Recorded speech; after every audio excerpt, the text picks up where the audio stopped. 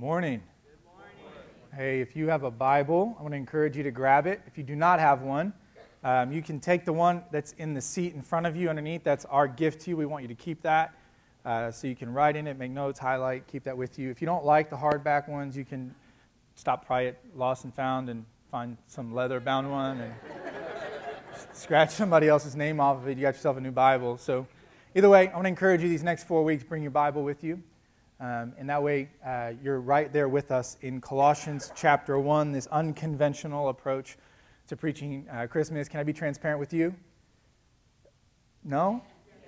Oh, preaching Christmas is hard because the fear that you've heard it all. And we're just going to, and so I think Colossians 1 is going to challenge us in some pretty deep ways. But let me set us up this way. About a month ago, I took my oldest son, Caleb, to the Pacers versus Boston Celtics game. Now, we live in Brownsburg, and my mother-in-law teaches in Brownsburg, and we wanted to go and support Gordon Hayward. And so we were actually there cheering on the Celtics. Sorry. Cheering on Gordon Hayward, all right? Anyway, we're at the game, and one of the joys of my life is getting to do these type of things with my kids, and so I'm sitting there with my oldest, and we're watching the game. It's a lot of fun, and there's about 20 seconds left in the game, and the Pacers are down by 4, and I leaned over to my son and made a big mistake. I said, "Hey, bud, do you want to start heading out of here? Because the game's over." And he said, "Please, can we just stay for the whole game?" I said, "Buddy, you don't understand. Look around. You see all these people? They're all going to be leaving at the same time. And if we can go now, we're going to get in our car and be out of here before all of the craziness." And he said, "Dad, please, And before I could finish talking to him again, the Pacers score, and now they're down by 2. Well, then Kyrie Irving, who plays for the Boston Celtics, gets blocked, and Victor Oladipo gets the ball. And in that moment, my son looked at me, and he said these words. I promise you, he said it just like this. He said, "Dad, you still think there's no hope?" And if you saw the game, you know Victor Oladipo dribbled up the court, pulled up for 3, and won the game. And I have heard about that repeatedly. But I learned a really valuable lesson, honestly, that day from my son and through that experience. I am a person, and maybe you're like me, I tend to kind of give up hope a little bit too soon. And much like that, I learned this from my son too. As long as there's still time in the game, there's still a chance, unless it's Kentucky playing Duke.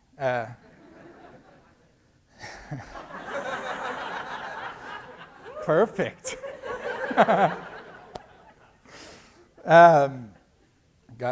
Ben will appreciate that. He's a Wildcat guy. Maybe you are like me, though. I come to this season of Christmas each year, and I have these high hopes. I think, man, this is going to be the year that we don't have that December 26th Christmas hangover, right? When the credit card bill comes, or when you've gone too far, you've done too many different things, or you're just completely frustrated with all the food and all the parties and all the gatherings and all the get-together. I just think, man, this is going to be different. We're going to add some spiritual depth to Christmas this year. And so you set out, I'm going to do this. This is what we're going to do. We're going to have a really good Christmas season this year. Here we go. And then, boom, it doesn't work out. I saw a video that kind of shows how I feel coming into this Christmas season pretty consistently. Maybe you saw this little bear trying to make its way to its mom. And to me, that's like me trying to make depth and value to Christmas every year. We're going to do this. This is going to be different. But no, it's not going to work out. And we're just going to continually slip back down. And we're not going to make our way. Maybe you felt that way. Maybe you thought, man, Christmas will be different this year. And then you reflected on your year and you thought, nope, here we go, because it's just been one of those years. I thought I was going to get ahead. I thought we were going to make it. We just put all the effort into it. We're climbing. We're going to do it this year. Christmas will be meaningful in our home. But no, you just slip down and you fall again. And this has been my approach. And I'll tell you, look, he's going to fall there, and then eventually the bear makes it, okay? Just so you're aware, okay? Eventually they make it. But have you ever been there? You just kind of feel like, hey, we have to do it different. It has to have more meaning this season, man. I want to really make it about the hope that we have in Jesus. But maybe you're like, Rob, we got no problem with that. My biggest frustration is that there's so much going on that We talk about family time, but we rarely have family time at Christmas time. We talk about slowing down, but it seems like work just picks up at this season. We talk about being financially responsible, and yet every single year we just overspend and we overdo it, and I'm just frustrated. And by the time Christmas rolls around, I just can't wait for it to be over. That's what I think about. That's my frustration with Christmas. Maybe you feel like my son Noah did last year at the end of Christmas. You see, this was him. He's like, I'm done. I'm spent. I've had enough of Christmas. I don't want anything else. Maybe you feel like that. I don't know what it's like in your home, but I do know this. There's a big concern that I have for our church family, because we live in a culture that is going to try its best to keep you from getting deeper and making more out of this next season. And if you've ever felt that pressure, if you've ever felt like you're in that cycle, then I think you're going to be able to relate to the Christians that lived in this town called Colossae. See, we have to know a little bit about the background of this town to really appreciate what we're about to study for these next 4 weeks. This town was once a really thriving city. Though it was always small, people came from all over the known world to stop at this place. You'd have dignitaries and world leaders. They all wanted to stop in this town because they produced this really luxurious red cloth. Well, by the time this letter is written to this church from the Apostle Paul, all of that had changed. They went from this thriving city to this forgotten town. They went from this place that everyone wanted to visit to the place that anyone and everyone should try with all of their resources to avoid. It was just a forgotten, deserted place. Now, the history of it, though, makes anybody think it should be significant. I mean, this was a part of the Roman Empire. And if you know your history, you know that before Rome and since Rome, we've never seen anything like Rome. Anybody who's majored in history, anybody who's taught history would tell you that the Roman Empire is one of the pinnacles of human history. It is unbelievable what you learn about this empire when you really jump in and study it. And this town was a part of that empire. I mean, it was 42,000, 4,200 miles wide. 4,200 miles wide, this empire. But let me put it in perspective. From sea to shining sea, the U.S. is 3,330 miles wide. Okay, so 4,200 miles wide. That's like India to Europe. That's the Roman Empire. They ruled the known world for 1,500 years. Nobody challenged them. 1,500 years. I want you to let that set in. This was the world power for 1,500 years. The U.S., depending on where you put the date of the U.S., 242 years. 1,500 years they ruled. And what they did is still felt in our world today. Some of the innovations, some of the things that came about. Like take, for example, Roman roads. The first Roman road was built around 312 B.C. By the time the letter is written to the Colossian church, there's 50,000 miles of roads all through the Roman Empire, all leading you to Rome. That's where we get the phrase, all roads lead to Rome. Now, what had happened with these roads is they're still used today. 2,000 years later, there's still some of their roads and their bridges that are used to this day. That baffles me. Blows me away. They built roads faster and more efficiently, and they lasted longer than we do today. Think about that. If you don't agree with me, try to drive on 465 near Meridian and tell me you don't need an alignment when you're done, right? They were incredible innovators. And when the church at Colossae, this letter arrives, they had actually built roads to help people bypass this town. They'd built roads for the express purpose of saying, you don't want to go there. Let me build this road, all this resources to get you from having to stop in this place. Just imagine this is where you're from or this is where you live.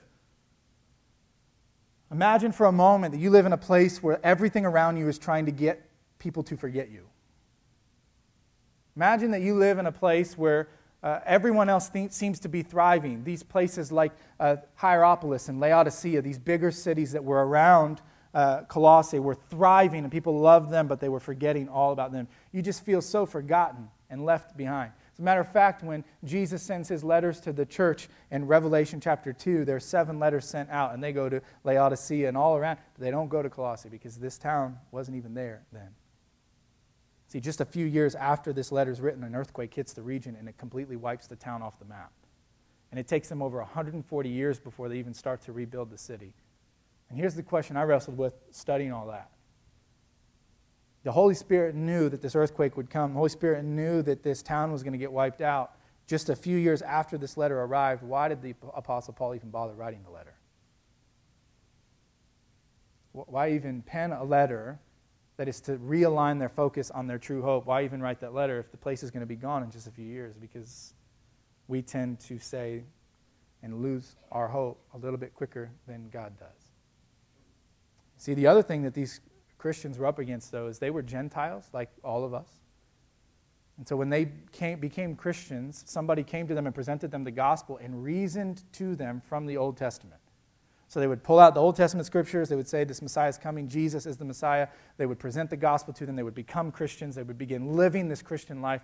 And it was a thrill and it was incredible, except the people that surrounded them had a Jewish background. And their goal was to come in. And Paul calls this, and later on in the letter to the Colossians, a false philosophy. They would come in and say, hey, if you become a Christian and you're not a Jew, if you're not coming the Jewish way, then you're going to be left out, cut away from the people of God. This cannot be the truth. This cannot be the real way. This is not the direction that you want to live your life. You can't go. Jesus can't be the Messiah. He can't be the real meaning. He cannot be the source of your hope. That should not be the way that you're living your life.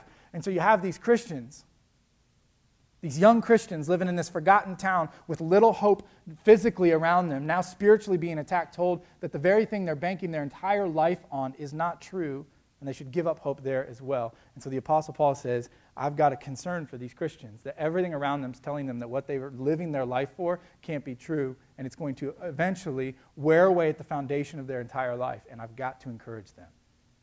So this letter is like a boost of encouragement, intended to realign and reaffirm the confidence that they have in their hope in Jesus.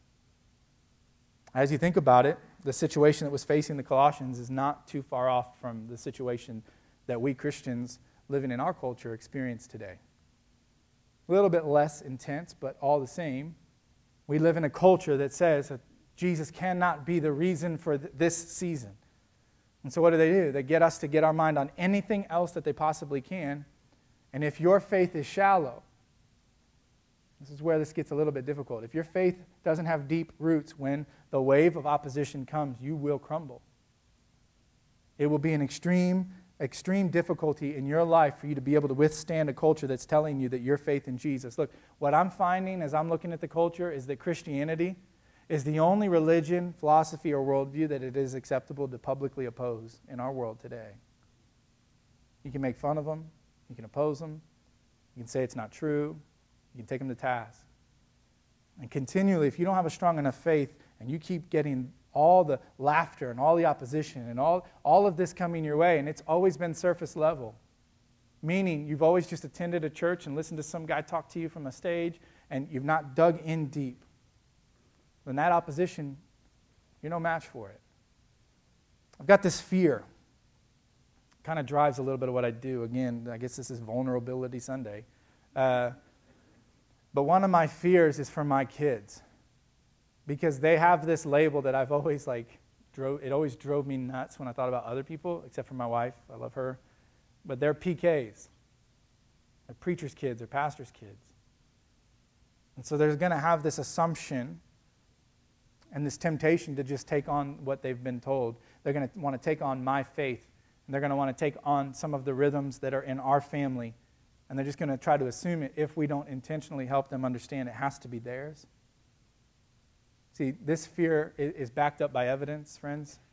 8 out of 10 kids that come, 78%, so I'm rounding up a little bit, but let's just say 80% of kids that grow up in evangelical Christian homes, when they get on the campus of a secular college or university in America today, 8 out of 10 of them within a 4-year span will walk away from Jesus for good. So if we took 10 of our students that are seniors in high school here at New Hope and we lined them up on the stage, we could pick 8 of them and say, statistically, you won't be following Jesus in 4 years. See, if we don't take this faith thing seriously, then our hope is shallow. And of course, Christmas will come and it'll be traditions and parties and presents, and we will have that very traditional Christmas hangover come December 26th of either craving this season to come back because it gave us a little bit of joy in the midst of a really difficult year, or recovering from overspending, overeating, and overmeeting with people. Paul knew this. He knew that, hey, when the opposition comes, you have to have deep roots. This is not a game to be played. And so he approaches this group of Christians. This is a really unique situation because Paul had never been to Colossae. He didn't know these people in person. He's in prison in Rome when he's writing this letter to them. And so he takes that and he says, hey, I'm an apostle. And he's not flexing on them. He's just telling them, like, hey, this is who I am. Like, I've been called by God, and so I'm an apostle. And so I carry a certain kind of authority when I write. And so you're going to notice that there's that. There's this, hey, coming from this apostle, here it is. But then he takes on this other tone, and he includes in this letter a message from their pastor, Epaphras. And he says, hey, Epaphras has a deep love and concern for you. And we're going to look at that here in a moment. So he has this authority role and this pastoral role, and he mixes them together to encourage them to have deeper roots, to take faith very seriously. Look at how he lays it out in Colossians chapter 4. So just flip over to chapter 4 real quick. And in verse 12, he describes the heart that Epaphras has for these Christians. He says, Epaphras, who is one of you. So what he's meaning is this. Epaphras he's actually one of the Colossians. He would have grown up there. He would have traveled to a city called Ephesus, much bigger than Colossae. He would have come to Ephesus, and Paul was there when Epaphras came there. Paul had spent 2.5 years in Ephesus ministering and loving and pastoring these people. And Epaphras came underneath Paul's teaching during that season and inevitably became a Christian. So then Paul, after discipling Epaphras, sends him back home to his town of Colossae. And he says, go there. And he goes and he starts a church. And he begins to love and care for these people. So Paul's words ring really true to him. He says, Epaphras, who's one of you, he's one of you. You know him, he loves you, and he cares for you deeply. And they would have heard this from Paul, and they would have said, hey, wait, we can listen to this guy Paul because he's our pastor's pastor. He's the one that led the guy that has led us to Christ. Like, we can trust him. And he says, look at how he describes him, though. He doesn't say, remember that dynamic speaker who just wowed you every single... No. He says, Epaphras, what you need to know about his heart is this, that he is a servant of Christ Jesus. He greets you, but he's always struggling on your behalf in his prayers. Like, he's praying for you so often, and he struggles because he cares so deeply for you.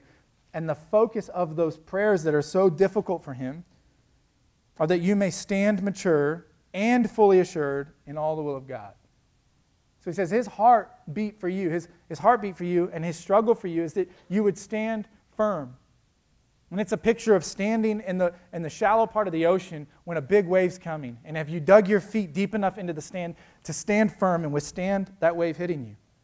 That's what he's saying. He is so he labors over you so that you will grow deep, have deep roots and a deep faith, so that when the opposition comes your way, not if, but when that opposition comes your way and begins to tempt you, your hope will be secure.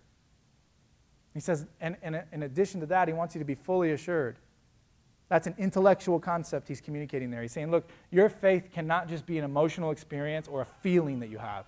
There's hard work that goes into a deep faith. You have to do the hard work of going deeper and learning more, and so you can be fully assured. And here's what I've learned about this. What I've learned in my journey is this, that it's both an emotional pull that brings you to Jesus, but it's an intellectual piece as well. And they come together to form assurance. So Paul says, man, this guy loves you. I think every pastor should model their ministry like Epaphras. It's a guy we don't talk about very often. They should know the names of the people in their flock. That's why I love our elders here at New Hope. Their goal is to shepherd and to take care of this place. Do the hard work of loving and getting to know the people that are in the church. So that you, when you go to pray for them, it's not just this surface level thing, yeah, Lord, please bless them. It's a struggle because you want them to be spiritually mature. Well, in addition to saying, hey, Epaphras has this pastoral heart, I need to remind you that I am an apostle. And so in chapter 2, he kind of reveals his heart in writing this letter. In verses 6 and 7, he says this, therefore, as you received Christ Jesus the Lord, walk in him. Like, you cannot unintentionally walk. Right? One foot in front of the other. You have to intentionally walk, intentionally make this progress. And then he says this is what that life will look like. It's rooted and it's built up in him and established in the faith, just as you were taught, abounding in thanksgiving. So his descriptor is, hey, I want you to have deep roots so that you can stand mature and you can be established in the faith. Meaning rock solid. When the opposition comes, you're not moving either. The pictures of a strong tree with a very strong foundation that's going to withstand the winds. I don't know if many of you remember this, but in the mid-90s, the University of Arizona built what they called Biosphere 2. And for all intents and purposes, it's a biodome. And as a matter of fact, I believe today, I could be wrong here, fact check me later, but I think it's still the largest greenhouse in the world. and it's at the University of Arizona. And what they learned when they built this thing was fascinating. They wanted to be able to create an atmosphere where sustainable life was able to be created. And so they did, and a lot of good came from it. But one of the early lessons that they learned was that their trees were growing abnormally fast, faster than normal, but then they would all die. It continually died, just over and over and over again. So they would grow, and then under their own weight, they couldn't withstand even their own weight, and they would fall over. And so they began to do some research, and they found out that the reason that the trees were growing so fast but then falling over is because their roots weren't going deep. Because in order for a tree to grow deep roots, it needs the wind. And they hadn't recreated the wind inside the biodome. The very thing that the deep roots protected them from was required in order to have the deep roots. You see, this is what Paul is saying to us. The very thing that a deep-rooted faith will help you from only gets stronger when that opposition comes and you see it properly and you have the right kind of hope and you've placed your hope in the right place. And so Paul lays, all of this is important as we begin this study of Colossians chapter 1. Kind of have this background, you understand the heart behind why this guy is approaching things the way he is. And so we start in Colossians chapter 1, verse 1. And Paul writes these words, Paul, an apostle of Christ Jesus by the will of God. Meaning, this is not a position I aspired to. This is not an achievement that I attained. This is not a degree that I earned. God called me to this role. He set me aside specifically for this. This is simply who I am. And as an apostle, one with this authority, he greets them. Verse 2, he says, to the saints and faithful brothers. So you could say, to the saints, another way of saying Christians. To all the Christians living in Colossae, you group of Christians that have easily been forgotten, a group of Christians that are being tempted to abandon this hope that you have built your life upon. This group, those of you that are in Christ, he says, here's the heart behind what I'm about to say to you. I want you to experience grace and peace from Jesus. Like, here's the tone that I want you to experience what you're about to read. You see, most of the Christians in Colossae weren't able to read, so this would have been read out loud. And the tone at which he wanted it to be received was one of grace and peace. He continues, verse 3 through 8, he says this, we always thank God, the Father of our Lord Jesus Christ, when we pray for you, since we heard of your faith in Christ Jesus and of the love that you have shown to all the saints, because of the hope laid up for you in heaven. Of this you have heard before in the word of the truth, the gospel, which has come to you, as indeed in the whole world it is bearing fruit and increasing, as it also does among you since the day you heard it and understood the grace of God in truth, just as you learned it from Epaphras, this pastor that loved them, our beloved fellow servant. He's a faithful minister of Christ on your behalf and has made known to us your love in the Spirit. So he says, hey, for a forgotten town, I want to start out by telling you that what everybody else is trying to ignore, we've heard there's some really vibrant faith going on. You see, these Christians, while tempted, hadn't yet given in. This is not a recovery letter, like, please come back to the faith. This is, hey, this is happening, and if you're not intentional, this is what will happen. But man, right now, you guys are living a very vibrant, deep, good faith. You guys remember the story of the prodigal son in Luke 15? If you're not familiar with your Bible, Jesus tells this story where a son asks for his inheritance early, and he goes away and he squanders it living a sinful life. And at the end of the story, the father runs out to him and embraces him and welcomes him back into the family. And everybody's celebrating, and there's this giant party except for one person. Who was the one that was not happy? The older brother. But how did he even know his brother had come home? Because he saw a party that he couldn't ignore. He saw something going on, like, what in the world, what's going on? Well, your brother's come home. That's why they're having the party. Oh. You see, this is what Paul's saying here. Like, hey, Epaphras has told us that this faith that you have is so vibrant right now that the rest of the world can't ignore it. They can build roads around it. They can try to avoid it. But there's something happening in that town that's real. And it's deep. He says, and for that we're really grateful because it's a true faith. But he gives us a formula in this passage. It's a warning shot, if you will, intended to really boost our confidence. And he says, here's the thing, though. If you don't keep that faith deep, things are going to go bad for you. And he words it in verses 3 and 4 this way. He says, you have this hope laid up for you in heaven, but that hope is grounded in two things. He says it's your faith in the Lord Jesus Christ and the love that you showed other people. It's kind of this formula, meaning the question I think we should all ask entering into this Christmas season in our own lives is this: where am I placing my deepest hope? And how do I know? How do I know that this Christmas is going to be different? How do I know that this season, how do I know that my circumstances aren't dictating my hope, and my situation and my finances and my workload and all these things that have happened to me this past year? How do I know that my hope is really grounded? He says, well, two things. It will express itself in your faith. And here, faith is not just intellectual. It's lived out. He says, so watch this person live, and the faith that they live with will reveal where they've placed their deepest hope. And the love that they express to all the people that are around them will also reveal it. And Paul says to them, your faith is deep. And it's revealing a very real hope that you have that's dictating your entire life. And the love you've shown to all other Christians is, but you got to be careful, because if that faith gets shallow, things are going to go south. You see, when Christians don't take their faith seriously, when we approach faith as though it's just a part of who we are and not our whole life, it gets pretty shallow pretty quick. There's some warning signs here. The first one is this. See, when your faith is shallow, you are likely to water down the gospel and give in to cultural expectations. You will not stand firm for the truth, because you will have not spent time knowing the truth. And so as the culture begins to weigh on you and says, hey, you can be a Christian, but let's just modify this, and you can change this, and you can do this.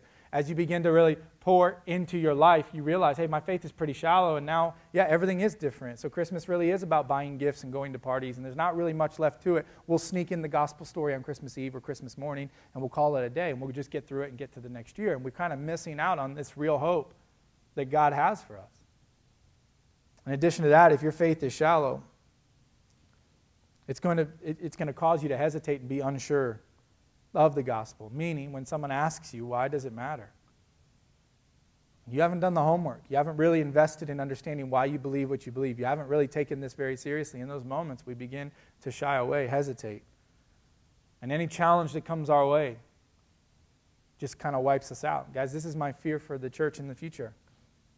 If we depend solely on other people for everything and we don't do the work ourselves, when a challenge comes, it's going to wipe us out. When our kids, when you look at your children and you say, when you get to college, if I haven't prepared you well,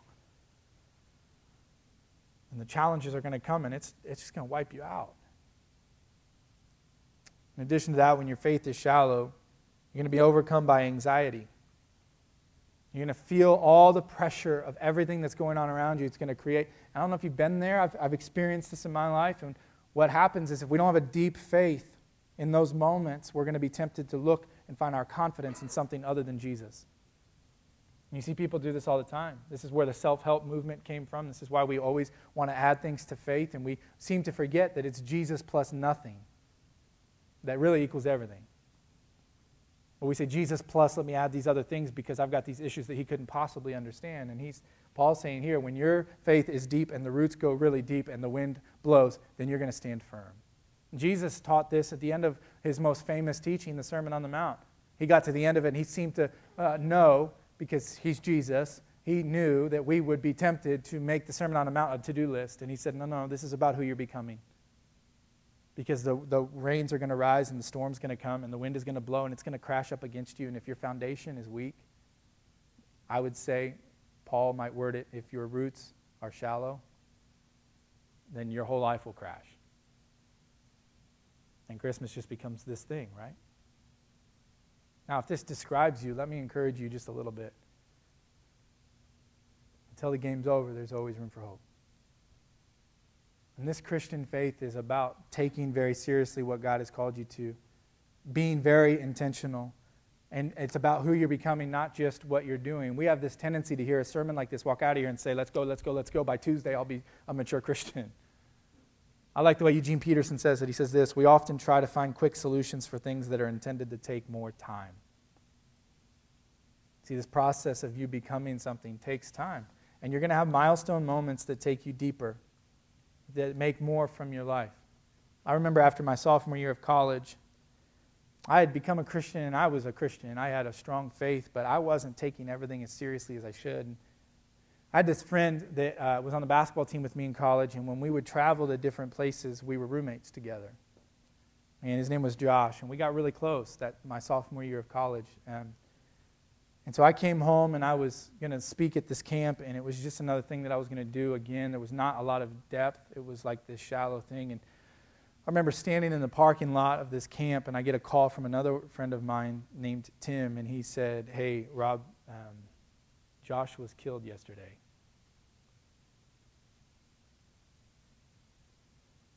And I like remember this feeling like coming up against me. Like, I don't know what's next. I don't know what to do. I remember sitting down in the parking lot and just weeping.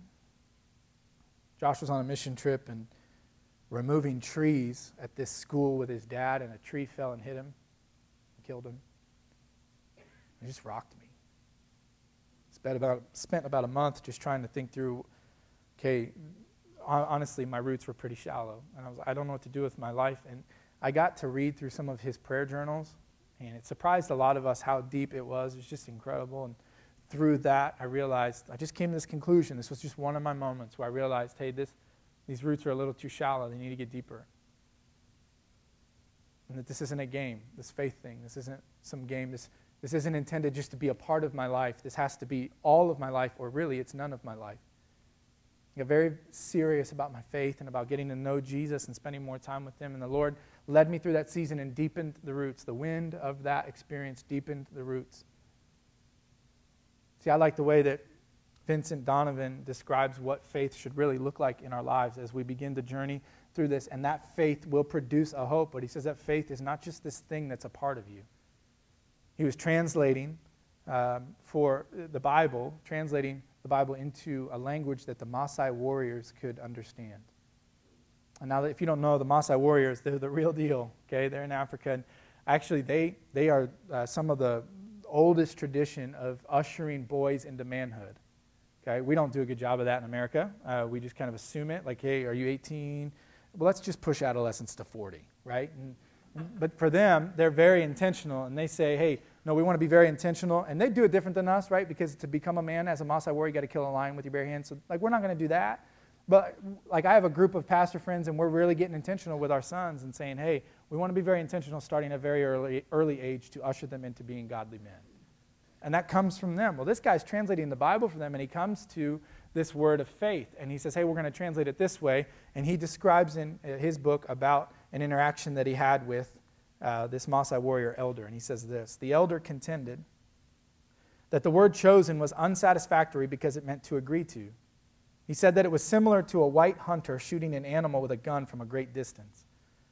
He said only his eyes and his fingers took part in that act. He said we should find another word. He said for a man really to believe is like a lion going after its prey. His nose and his eyes and his ears, they pick up the prey to find where it is. His legs give him the speed to catch it. All the power in his body is involved in that terrible death leap and single blow to the neck with the front paw, the blow that actually kills the prey. It says, and as that animal goes down, the lion envelops it in his arms. Africans call the front legs of a lion its arms. He pulls the animal to himself and makes it a part of himself. He said, this is the way the lion kills. This is the way man believes. This is what faith should be. He says it's all encompassing.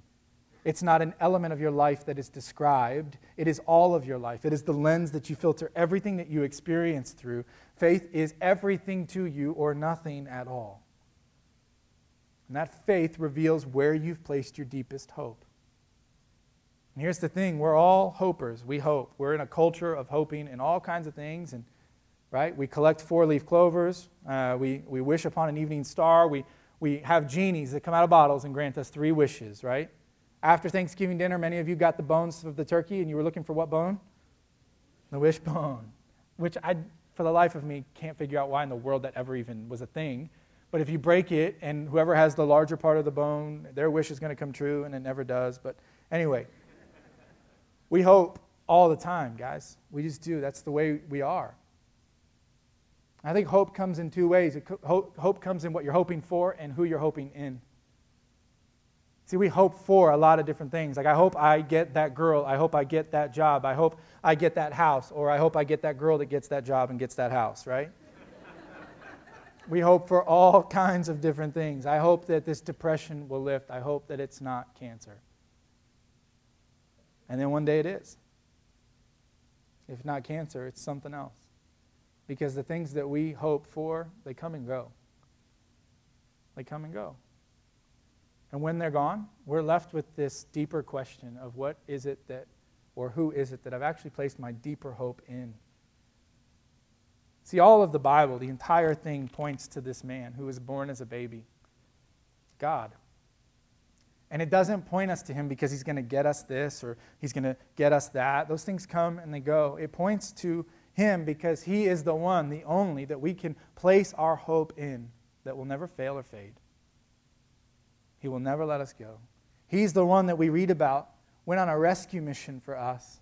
He was born as a baby, lived a perfect life, died the death that we deserved to die, resurrected from the dead, and that changes everything for us. That changes the entire story for us. This God that was born as a baby, this rescue mission that started on Christmas morning. So my question to you, entering into this Advent season, this Christmas season, for you to wrestle with this next week is this: where are you placing your deepest hope? Let's pray. Father, thank you for this time.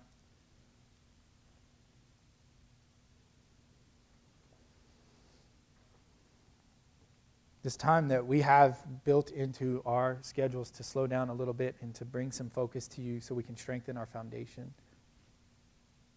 God, I love the gathering of the church. I love these people. I love seeing them, talking to them. I really do. And I want to struggle. I want us each to struggle for one another in our prayers so that we can stand mature, so that we can be fully assured, so that we can have deep roots that lead to a full maturity. God, we thank you for making that possible, because left to ourselves, we just can't do it. Left to ourselves, we're just like that little bear just continually falling down the hill. But you've given us what we didn't deserve, and you've given it to us freely, and for that we're grateful. So my prayer as we enter into this season is that we would be intentional. We would stop assuming. That we would get serious. We would deepen our roots and strengthen our faith. And we pray for this in Jesus' name. Amen. I love these next few moments every week. If you're new around here, we celebrate communion every single week, and I would contend that it's probably the most important thing we do as we gather. Because I need this every week. I need to realign myself because I've hit the potholes on 465 spiritually all the time. And my life gets out of whack, and I just need this time because I don't know about you, but I feel like life is just so fast-paced. We're just going and going and going, and one Sunday leads to another, and I can't believe it's almost Christmas. And so each week we build into the gathering this time for you to kind of have to slow down and allow those thoughts, those distractions, those pressures to kind of fade for a little bit. And for these next few moments, you can just focus on some unresolved sin in your heart, on building up gratitude in your heart for what Jesus has done for you. And if you're intentional, these next few moments will deepen the roots of your faith. They will. And so will you join us in these next few moments, spending time with Jesus in communion?